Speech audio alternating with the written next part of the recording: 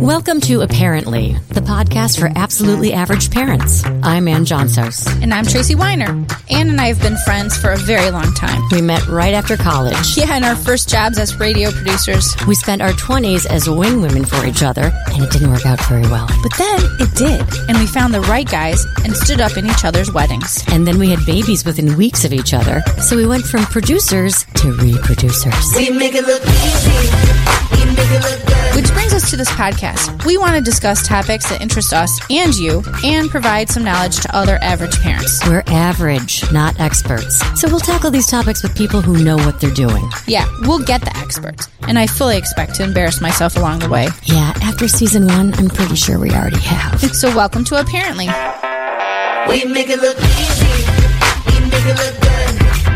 When everybody sees it, they stop and take a look. So celebrate yourself. Celebrate. So celebrate yourself. It's gonna feel so great. Apparently, we need to stop yelling at our kids. Okay. You heard me. Apparently, we have to stop yelling at our kids. We posted an article last fall, I think it was, from the New York Times. It was an op-ed piece on our Facebook page. And we started talking about it because we took it to heart and after reading it a couple times. And people are always starting the new year with resolutions like eating healthier or exercising or spending less money. So what about stop yelling at our kids? All right, so in my house, it's not so much the yelling. I have something called the mommy growl. The what? The mommy growl. Well, my kids call it the mommy growl, but I'll be like, get in the car. You mean business. Yeah. You're hot. You're mad. And they, it's the same thing. It's the tone. It's a threat. It's a punishment, essentially, the way that I'm talking to them. Right. As opposed to something positive. But I remember when they were little, and I think it's the tone thing. When they were little, you know, one of them said to me, Mama, why do you always yell at us? And I was like, this is not yelling. This is yelling! And they were so shocked. They'd never heard So me. in their mind, yelling was your mama girl, this thing? Yeah. So it's the same thing, but it's a lowering of the voice, getting a dead stare, and saying, put on your shoes. Well, I wish I could say I had a growl, but I don't. I have a full-on yell. Get downstairs! I'll even come clean that there's been times where, you know, in how the first floor in the kitchen, that wall goes all the way up to the third floor. Yeah. And if I'm yelling, I'm like, come downstairs. It's time to go to whatever. And there's nothing and nothing. I hit the wall. I've hit the wall. And my kids know that I mean business. Then do they scramble when that happens? I get a quick response. Yes, I usually hear footsteps running down the stairs by then. But I think that yelling happens regularly in my house, and it's I understand after reading this article, it's probably not the best. There was a 2014 study in the Journal of Child Development that demonstrated that yelling produces results similar to physical punishment in kids. Really? That's what it said. Yeah. It increases anxiety, stress, and depression, which, gosh, I'm not meaning to put that on my kids, right? No, we don't want to increase the stress. We want to have a stress-free environment. And right. That involves putting on your shoes and getting in the car. Yeah, I don't mean to call it some stress or anxiety with my screaming. So, right. I have to say, I don't know how I could get expected outcomes in some situations without yelling. Most of the time, I'm looking at the top of their head, or they're not even in the room with me. So, they're upstairs in their room, because that's a real thing. When they get to be older, they all just retreat to their bedroom all the time. So I'm not even on the same floor with them when I'm trying to communicate with them. Although, so Tracy, when you are downstairs and they yell down to you, like, Mom, can you come here? Yeah. How does that make you feel? I come. You do? I do. I go, what? I go, what? Well, I ask. I qualify it half the time, I think, as I'm like, what? What do you need? What's going on? Right. I say, if you want to talk to me, come downstairs.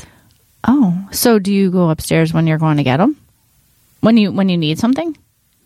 When I need something from them, yes, I'll go up and knock on the door and say, may I come in?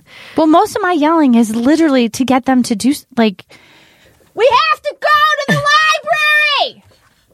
Like the library's on fire? No, well, it's like a tutor, or like if we have to go to soccer or whatever. Like there's a, I'm driven. This is an argument in my house is being late. It's obviously something it's a hot button for me. I hate being late. Right. I prefer being early. Me too. So, a lot of times it's yelling to get them to put how many times do I have to tell them to put their damn shoes on in the morning to go to, they know school starts at the same time every day. The bus comes at the same time. So that just happens. And I have to say it 500 times. And then by the 501st time, I'm like yelling. Yeah. I got to say there's something cathartic about it too. Like, when you yell, you release your own stress. I mean, you're putting it on them. Yeah. But you feel a little bit better. We talked about this op-ed piece. So it says that in the 60s, 94% of parents used physical punishment. Like spanking. Yep. And in 2010, that went down to 22%. So he says the decline was because there are more effective ways to change behavior that don't involve violence. And the same rule should apply to yelling. So I think we should figure out what the more effective ways are. Well, the author, the op-ed person, said that yelling might be the most widespread parental stupidity around today. I was like, strong. I was like, dang, mic drop. Like, for real? He says it makes us look weak, out of control, and definitely not authoritative. And so reading that and it made me pause, and I'm like, probably shouldn't. It's a new year. I probably shouldn't yell. There's probably a better way to do it. So how are we going to find that out? So we found Dr. Alan Kasdan, a professor of psychology and child psychiatry at Yale, to talk about this. Welcome, Dr. Kasdan. Thank you very much for having me. So parents yell because they're trying to communicate a directive or command, get a behavior out of kids. Why do you think we go to yelling? What's the inclination there? Well, parents are very frustrated. They often see no alternative. And so this is a kind of a feeble effort to try to get some change. And parents do this, but if they realize a little bit more about what the effects were, they might decrease the yelling a bit. See, the two things that are worth mentioning right away is that yelling is not a very effective way of developing behavior. And so there's that part, but there is a way in which yelling is very effective, and that's the surprise. Yelling is very effective in teaching your child to yell. And it models the behavior very dramatically, and when your child is disciplining his peers or her peers, or when the child grows up, it's very likely that they're going to be yelling. And so parents may not keep in mind that they're modeling a behavior. It's not something like sending a message. No, it's much more powerful than a message. It's parent modeling of a behavior. So we have parents using something that we know pretty much is ineffective in developing the behavior you want, and it has the effect of teaching children to scream. Not things parents would usually want. No. I know it's so hard, but I like to use real life examples, doctor. And like, for instance, what I mentioned earlier, how many times do you tell a kid to put his shoes on or to get to school or go to an appointment? Do we wait for them? Like, do we say to them, hey, put your shoes on? The very question conveys the problem. You have to tell the child once. And here's the issue. It's not a matter of how much you tell the child or of yelling.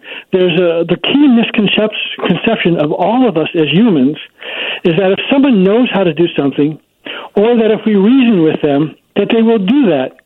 And that's not how all of us work. And so, for example, if you have a partner or spouse, that person knows the things you hate, and it doesn't change. And you're so surprised. Don't be. The reason is that telling people instructions, information, feedback, yelling are among the weakest ways to change human behavior. And so it's not a matter of telling the child 100 times. Once is enough. But the issue is a bigger question. How do you develop the behavior you want? And once you take up that question, there's an amazing set of research studies that give guidance. And in those studies, yelling's not even in there. You say that they know you only have to say it once. So do I just... No, I didn't mean it that way. I meant to say that saying it twice and 10 times, it's pointless. Because if you're not getting it the first time, more telling doesn't make it more effective. It just makes the parent more frustrated. And you can see that the expression that parents often use, if I've told you once, I've told you 1,000 times. That phrase is something we all do, but it represents a complete misunderstanding of human behavior. And that understanding in this context means when you tell people that is not an effective way of changing their behavior or building a habit. What would you suggest we do otherwise? Ask them or explain that? There are a variety of things. First of all, the key, if either of you plays a musical instrument, you will understand this really fast. But the key issue is getting the behavior you want repeatedly. And that practice will actually build the habit and change the brain. And you say, well, how do we do that? Well, that's not so hard. What one wants to do is decide exactly what the behaviors are you want in your child. You actually say, I want my child to do this. And rather than punishing the absence, you praise and you develop small segments of the behavior you want, and you praise it whenever it occurs. And if you do that, you build the behavior gradually. You do this on a temporary basis, sometimes 2-3 weeks. Then you stop, and the behavior's locked in. And so punishing is not going to develop the habit. It will just get the child to escape from you and learn about yelling. And it might get the behavior that one time. If you want that child out the door for this doctor appointment today, maybe the yelling will work, but the yelling will not build the habit of getting ready on time without you saying a word and getting ready and coming down to breakfast and going out the door. Building that behavior is not so hard, but yelling and instructions alone will do nothing but make everything tense. You promote a program called ABC, Antecedent Behaviors and Consequences. Is that what you're talking about? Can you explain it? I am, but I have to hold you a little bit on the word. I'm not promoting it. There is research all over the country and in other countries as well that have evaluated effective ways of changing human behavior. My work happens to be in the context of child behavior, but this has been used for other applications as well. So it's not so much that I'm promoting. It goes like this. If you want to change your child's behavior, there are lots of things that can be done that most of us aren't doing as parents. If you're happy with what's going on, then I'm not promoting anything. But what I can do is convey, here's some research findings about what works. So, for example, when you tell your child to do something, if you do that in a soft tone of voice, if you use the word please isn't important, but it changes the parent's tone of voice. Mm-hmm. And if you give the child a choice, I'm just giving you examples, that will greatly increase the likelihood of compliance. So if you point your finger at your child and you say, put on your coat, we're going outside, the tone of voice, the finger pointing, and that phrasing will increase non-compliance. If you go to that same child and you say, we're going outside, please put on your red coat or your green sweater, we're going outside, the likelihood of compliance is so much greater. And why is it greater? Because the antecedents, what came before the behavior, can greatly influence the likelihood of getting the behavior you want. And so that's why when I said telling your child once or 10 times or whatever, it's not going to make any difference because you're telling in such a tone of voice and you're not praising when the behavior occurs. You'll never build the habit that way. But this other way, and I just gave one little example of antecedents, and they greatly increase behavior. Another one for a child. You might say to your child, okay, a challenge. A challenge is an antecedent that is really good. And a challenge might be like this. Okay, we're going outside. We're going to go in a half hour. I bet you can't get dressed and come downstairs in 10 minutes. I bet you can't do that. A 5-year-old child just can't do that. When you're bigger, you could probably do that, but not now. Now, by itself, all that does is increase the likelihood that the child will engage in the behavior that he knows or she knows. I know my son would. He'd be like, challenge accepted. Here's the issue. Here's the issue. Let's not be too simplistic. That's not enough. When the child comes downstairs doing all of that or part of that, you have to jump on it with a very special kind of praise. It's a very special kind of praise. And if you're not using this praise, it won't do very well. And so this is not just, light, oh, that's good, you did a nice job. No. These things have to be done in a special way. It's not that hard. I have a free online course to show exactly how to do these things. And so, but here we start with antecedents, and now the child comes down, we praise it. That's really good. That is fabulous. I can't believe you did that. Touch the child, little hug, and now what have we done? We increase the likelihood that this is going to occur again, and we're going to praise it again. We're going to praise whenever the child listens to you, even if it's not in this particular context. We're going to increase compliance, and the parents can do it. Now, once you do that, the need for yelling is almost all gone. And if you feel better yelling, wait till your child leaves the home and then just yell for the heck of it. You might be an opera singer. You might be a latent opera singer. Who knows? Well, you've mentioned something that's part of the consequences. You mentioned the gentle touch. What does the touch do to help? So for young children, there are three things that make the praise really very effective. These have been studied. This is so one of them is for a young child, the praise needs to be really effusive.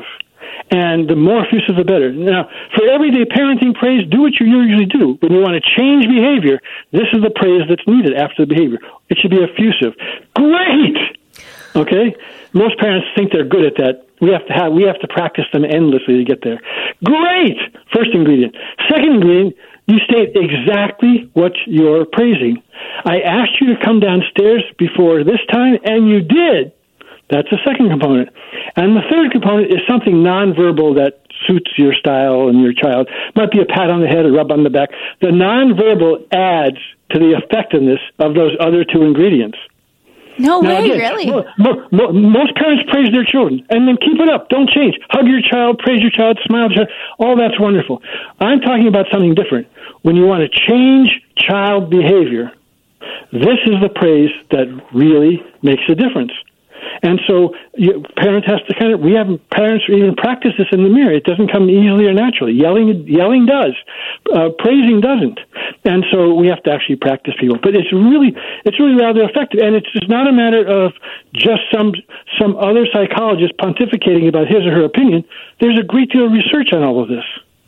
Do you think when you say being effusive, like at for young kids it might work, but like by 10, do you think that they think that I'm being over the top? Would they notice? No, the parent's uncomfortable with it, not the child. But as a child moves into pre-adolescence, the three ingredients are the same, but they change.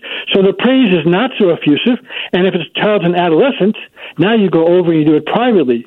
That was really good. And but you have to do the praise, but it's not so effusive, which would be embarrassing. Some adolescents will turn their shoulders away from the parent; they don't even want to be touched. So one thing is you go over your praise, but it's muted in an adolescent. Secondly, you say exactly what it was. That was so great. You came in and you talked about school, and you didn't say anything nasty to your brother. That was great. And then you do the nonverbal. Now, some teens do not want to be touched at all, so you might just do a high five in the air. Or a thumbs up in the air. Three ingredients, all important, will have effect on child and adolescent behavior. That's actually interesting because if I did do the over the top thing, my kids would be totally embarrassed. But our kids, Doctor, are 10 and 12. We both have 10 and 12-year-olds at home, so they're a little bit older to be over the top. So I would go over to the child privately and just say that was really really great the way you did that. That was fantastic. You did this and this and this and this and that. And then with a 10-year-old child, you might be able to touch, but if you can't, a high five in the air, or a thumbs up, and then leave and then walk away. And don't start doing the thing that we always do naturally as parents, which is called caboosing. And caboosing is when you add something on the end that ruins it all. And it goes like this. Why can't you always do that? How come I have to keep reminding you? This time was great, but how come you can't be like your sister? She doesn't need all this. Parents, we recommend duct tape if you don't have control. Guilty, Doctor. Wow. I've done We're that. all guilty. We're all guilty. So here's what we do. We train the parents to do the praise the way that'll be effective and then to leave the room.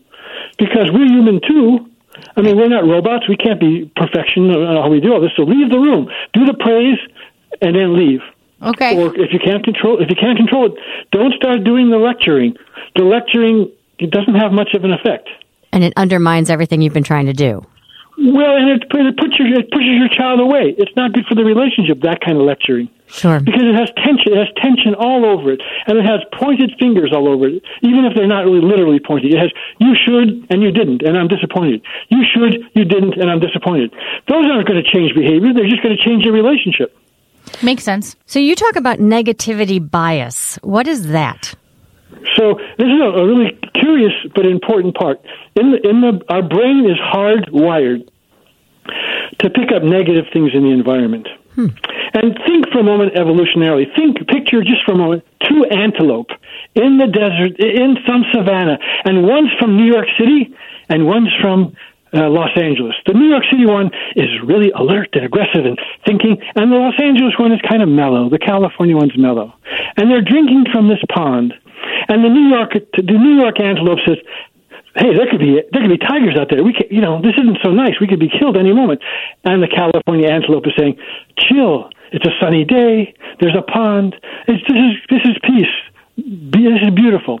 So go through evolution and think which animal is going to live a little longer and have more offspring. It'll be the one who is suspicious and who's looking for negative things in the environment. They're the ones that are more protected.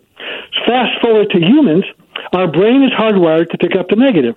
So your children are watching TV, and they're cooperating, they're quiet, and everything's fine. Your brain doesn't register that. Now they start arguing. You run in there and say, why can't you two get along? I'm going to turn this TV off soon. You two have to learn how to get along. Your brother and sister, come on, cut it out.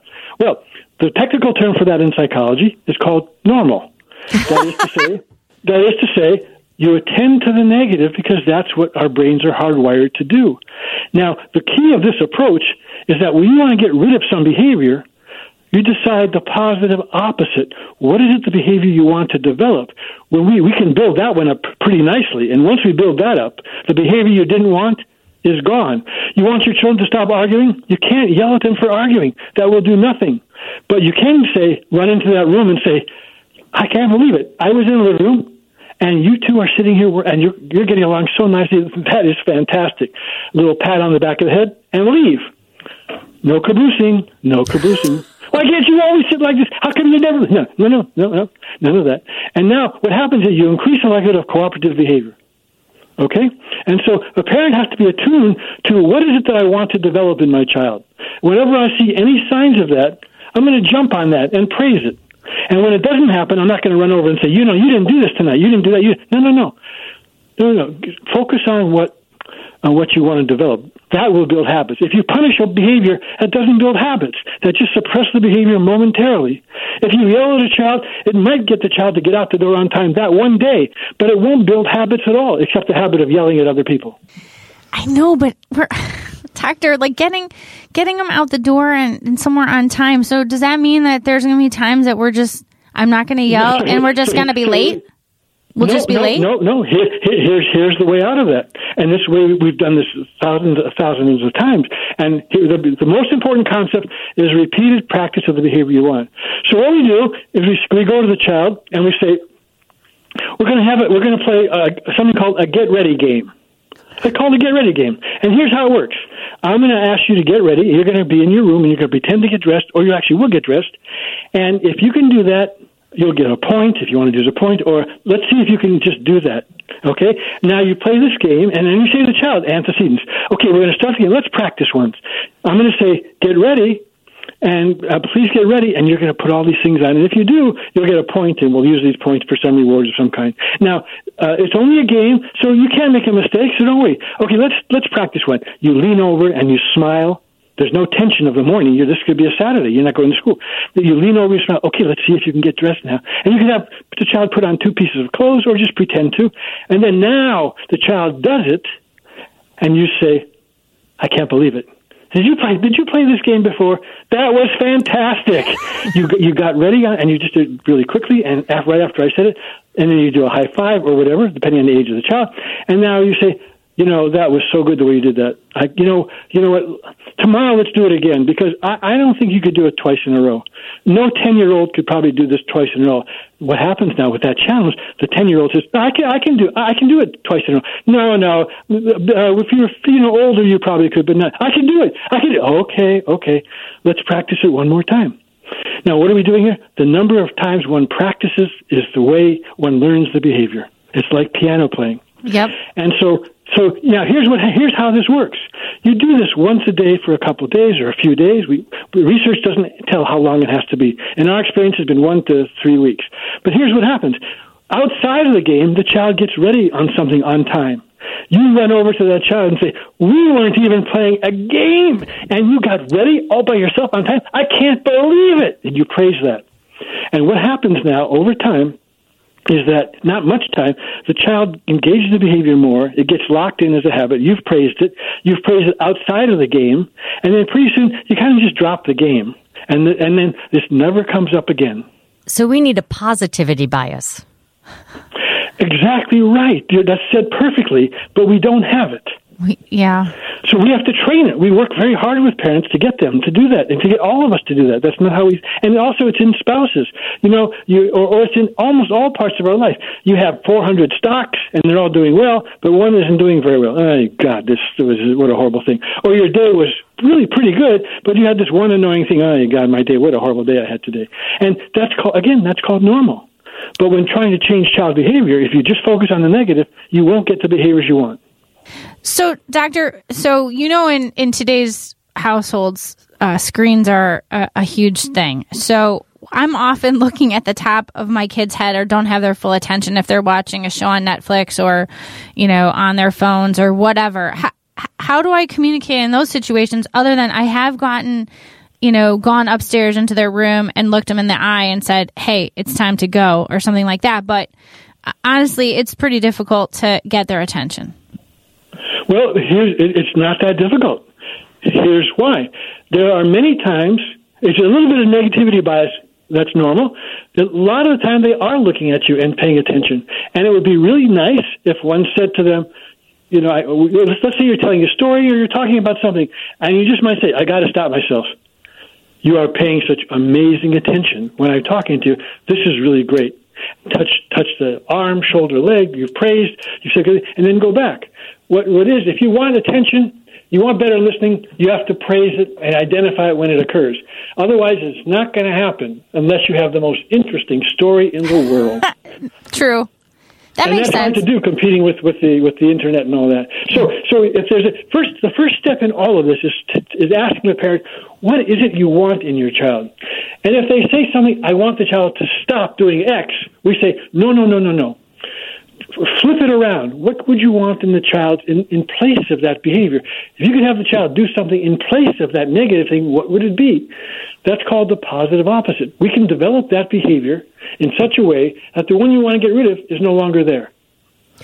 Your child screams in the house all the time, and you keep saying, stop screaming, stop screaming. Well, when you say stop screaming, you're modeling screaming, so forget about even trying that one. Yeah. But now the child's not screaming every minute. The child's not screaming, talking nicely, and then you run over to the child and say, look at you, look how nicely you're talking. This isn't screaming at all. This is really great. Then you leave. Duct tape over your mouth, leave the room. So what happens is that as parents, we normally, because of the negativity bias a little bit, we normally are missing opportunities to develop the behaviors that we really want, that'll build habits. Once we build the habits, you don't need any of this praise business. This is a temporary tool to get a permanent change. And yelling is a permanent way to get no change. I have a question about, so when often in the car, my two kids will be in the back seat and someone will pick a fight. And I will just say, stop it. I don't want to hear the fight. Because I don't think it's helpful to them and it bothers me. What's a better way to derail that? Sure. There are a plethora. One of them would be get in the car and you say, okay, we're going to play the no fight game today. No, this is serious. We know. That's effective. There's research on this stuff. We're going to play the non-fight game. So in the car, you guys can fight. Okay, it's okay to fight. But we're going to see if we can go 5 minutes without fighting. So I'm going to start the timer now. I'll look at the watch, or you can bring a kitchen timer in, whatever. Just start and see if you can go 5 minutes without fighting. I don't know if you can do it. It's hard. You guys fight, so let's see if you can even make it. Even before it happens? Even before, literally getting in the car and, what if it wasn't even Absolutely. You're planting the seed. Here's what we're doing. What? You're planting the seed. What if they... That's a ridiculous idea. Planting the seed only works when you're talking about agriculture. Oh. You don't even think that. But you don't even think that. But the nature... Not planting seeds. We're not planting seeds. The seeds are there. They do it already. We're doing this because they don't need seeds. They have the full plant. It's called fighting in the car. Forget about seeds. So here's what we want to do, though. What's the positive opposite of fighting? Well, let's call it non-fighting. So we're going to get the whole time, a whole long ride of non-fighting. But we want to start out small. It's called shaping. So we're going to say 5 minutes. And the 5 minutes goes up, timer goes off. If they fought, you said, well, you guys were close, but we didn't make it this time, maybe next time. Now, the timer goes off. Ding! You guys are great. I can't believe you. Did you come in the car and practice this before? You're too good at this. You did not fight for the full 5 minutes. That's fabulous. Give me a high five. Okay. And then now, if there's some special reward you could provide for that, I don't know, would be, it'd be maybe a healthful treat at home. It might be points for a charge for activity. It might just be your praise. But if you give some extra incentive, that'd be good. Next time you get in the car, you say to yourself, did they do it well for 5 minutes or no? If not so well, let's do the 5 minutes again. If no, let's go up to 10 minutes. Don't go up too fast. Okay, you guys, you did it well last time. Here's a challenge. Don't know if you can do it. Don't know if you can do it. It's really hard. 10 minutes in the car. Can you do 10 with that? Now, when the 10 minutes is up, you say, you guys were great. Now after this, now you ignore the fighting as best you can. Okay. So the no fight. That's not going to happen. But if more fighting comes on, you just say, come on, you guys, please cut it out. Be calm. Don't keep your voice down. And then just continue your way. We're going to get the behavior you want. It's not going to be in 2 car rides. Sure. But you do it your way, you're not going to get the behavior you want until they grow up. Now, so doctor, is the no fight game the antecedent? The no fight game includes antecedents, behaviors, and consequences. The antecedents, presenting the game, making a challenge, telling them that this is what you want. Those are they come before the behavior. The behavior itself, we're shaping into small segments. The first, just a few minutes. That's the behavior. And the consequences are your praise or some extra incentive. Sure.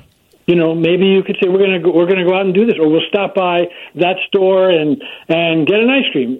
We don't use food very much for rewards, but some incentive that they work together and do it. But then you have to have the praise in there that's special, sure. And without the caboosing. It's about time you guys did it. I didn't think you had it in you. You guys are so argumentative all the time. No, cut it out. Duct tape. And this develops the behavior. Pretty soon you can say, we're going to the grocery store. It's going to be and you say to yourself, it's 15 minutes. So let's see if going all the way to the store from here to the parking lot, you guys can't fight. And in the grocery store, we're going to pick out one of the cereals you like or whatever. You can each choose what we're going to eat for one dinner. Okay? But only if you make it the full ride to the grocery store. You get to the grocery store, you stop the car, and you say, I can't believe you guys made it all the way to the grocery store. This is fabulous. You guys are acting like you're like grown-ups already. Jeez, fantastic. High five. Okay, now we're going to go in the store, and each of you can choose a dessert for a dinner or something for the dinner or one part of dinner. Just choose what you want for one meal this week because of what you just did. On the way home, now you guys, we're not playing the fight game, so go ahead. Fight as much as you want. Whatever. Now, isn't that planting the seed? No, it's just the opposite. Now, when on the way home, if they start fighting, you're going to say, you guys, I can't believe it. You made it all this time before you even started fighting. That was good. Now you're done. Or if they come home and they haven't fought, you say, we weren't even playing the fighting game, and you guys got along the whole time. Well, I can't believe you two. I cannot believe you. That's fabulous. Right. A little touch, a little pat. You have developed this behavior so much better. You won't be doing this very long. Yeah, that's You're not going to be doing this very long. It's not the case that you're driving them to assisted living and you're going to say, come on, you two. Can you hear me? I said, come on, you two. Stop fighting. No, come on. It's a very short-term program. Grab your walkers and let's get out. That's exactly right. Good job on grabbing your walkers. Well, Dr. Alan Kasdan, professor of psychology and child psychiatry at Yale. Website is alankasdan.com. Thank you so much for educating us. And you did a fabulous job, Dr. Kasdan. Thank you. And listen, and also, I want to praise you for not yelling at me. That was just really wonderful. Well, thank you so much. And next time I'm at Yale, I'm looking you up. Please do. My pleasure. All right. Have a good day. Cheers. Bye-bye. So apparently, parents, we have another thing to consider as a New Year's resolution, stop yelling. But it makes total sense. As Dr. Kasdan said, it won't yield the results we're looking for. Try a different form. Identify the positive and reward the positive. The hard part is going to be identifying the positive. Good job, Anne. Thanks, Tracy. You're a good partner. Wow. Yeah, I totally focus on the negative, and that's something to think about now. Yeah. Oh, and it's going to be really hard for us. Let's be honest. I know me. Yeah. Me too.